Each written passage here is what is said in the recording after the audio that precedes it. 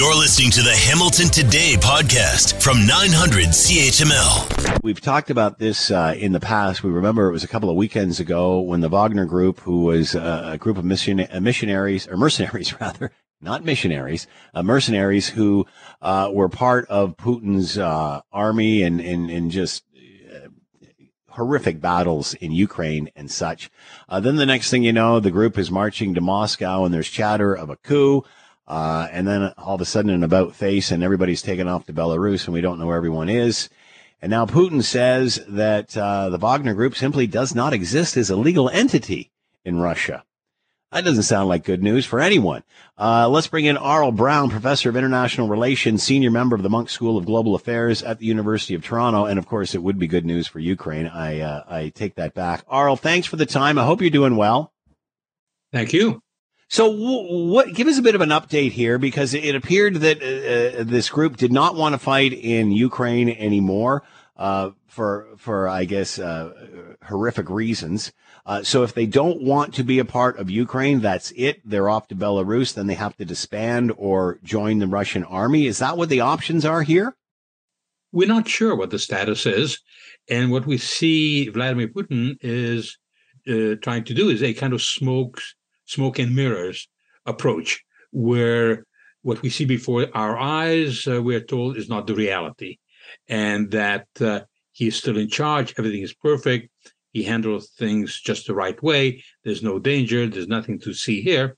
But the reality is far more complex than that. So if I may just take us back a few steps, in this mutiny that happened, it wasn't just that there was a direct military challenge, but it was significantly more than that, because Prigozhin had access to a great deal of media, and he got this out into the media, and he said three crucial things. One was that this was a war, so it's not just some special military operation, but actually a war. And people can be sent to jail in Russia for calling this a war. Second, he said that there was no real threat from Ukraine. There was no danger emanating from Ukraine. Therefore, the justification for the war was all false. And he claimed, Prigozhin, that Putin had been duped. And third, he said that the military leadership, from the defense minister to the chief of staff, Gerasimov, they are utterly incompetent, and there are thousands of soldiers who are dying needlessly. So these are profoundly important statements. They are crucial. They are long-lasting. So to use this metaphor that was employed by Lenin, who said, if you're going to make an omelet, you have to break some eggs. Well, Prigozhin made an omelet. What Vladimir Putin is trying to do now is to reconstitute from that omelet eggs again. And it hasn't been done before. So are we to assume that this force has now either turned in their weaponry or joined the Russian military? There are mixed reports. At one point, the reports from Russia were telling us that thousands of tons of equipment from the Wagner Group, including hundreds of tanks, were transferred away from the Wagner Group to the Russian military. That would tend to indicate that this Wagner Group was decommissioned.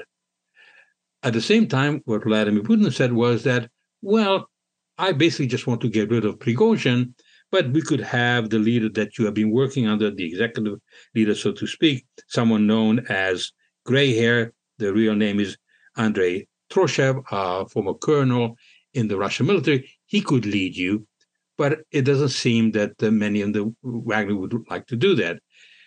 A good deal of the Wagner Group was supposed to transfer to Belarus, but we don't see much evidence of the Wagner troops moving in any significant numbers to Belarus. Vladimir Putin said that legally the group does not exist, but at the same time he told us that the Russian government had invested $1 billion just in the past 12 months in this group. So he's trying to play it both ways. Legally it doesn't exist, but substantively it is a fighting force. But whether it is a fighting force that is still one that is effective, that is able to perform tasks, that is increasingly less likely. Are we to assume that everyone is in Belarus? No, we can't assume that. There's no evidence. Western intelligence sources tell us that a few may have gone, but most have not gone there, that the camps that were set up by Lukashenko, the dictator of Belarus, are largely empty. We were told recently by Lukashenko that some Wagner troops are training Belarusian troops. I don't know why they would need to be trained by Wagner forces, since Belarus say they are not at war, but these would be relatively small in number. So it would seem that there's a good deal of confusion. We know that key generals have disappeared in Russia, like General Surovikin, who was probably their most effective general, who very skillfully handled the withdrawal from Kherson earlier in the fall. And we have not seen him for quite a while.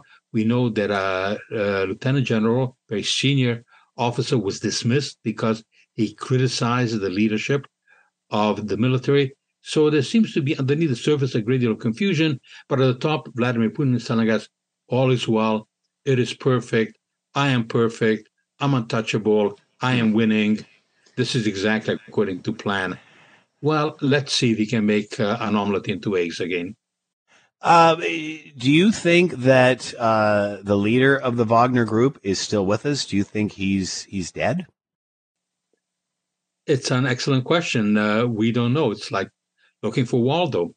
We haven't seen him in public since possibly June 2nd. There was a voice recording a couple of times since then, but not in the past week and a half. And so it is very, very hard to tell. In the past, Vladimir Putin had been extremely ruthless. Anyone who challenged him, far less than what has happened here, was basically killed, and often in horrific conditions. We know that they used polonium-210 to poison a former KGB or the successor of the KGB officer. But it would be difficult for him to do it openly because he didn't do it right away. He agreed, Vladimir Putin, to amnesty, so he can't have it both ways. But in the case of Prigozhin, there is a campaign to publicly discredit him. On Russian television, they show the lavish mansion that he lived in, money that was found, even drugs, wigs for disguises. And the impression is being created that this man was incompetent, even though just some weeks before and months before, he was hailed as one of the great heroes, the victor at Bakhmut.